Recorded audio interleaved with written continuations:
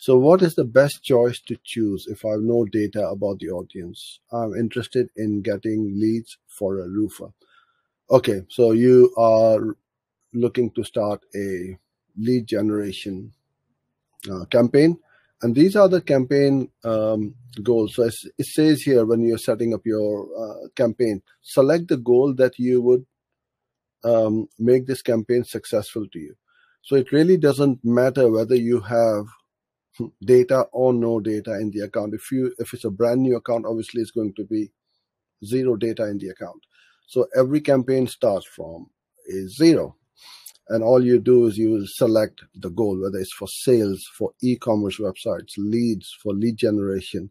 If you just want brand awareness, branding, or driving traffic to a website or a blog, then you click on this one, which is the website traffic, or to a specific page on your blog or website, then you do that. If you are looking for the top of the funnel traffic, so product and brand consideration and brand awareness and reach.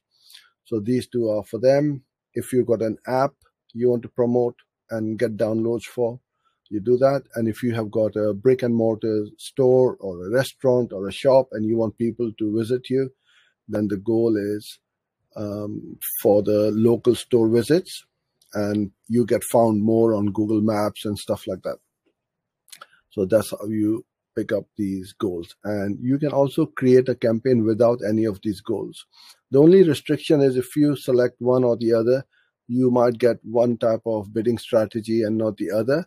So if you want everything in your arsenal you want to target, then you start with the campaign goal guidance. So it just tells Google's algorithm what you are looking for. So I would recommend going back 2-3 years, I would say just start without the goal guidance. But now with the algorithm, the way it is going and heading towards getting clever and smarter and smarter day by day, I would say just select one of these and you'll be good to go.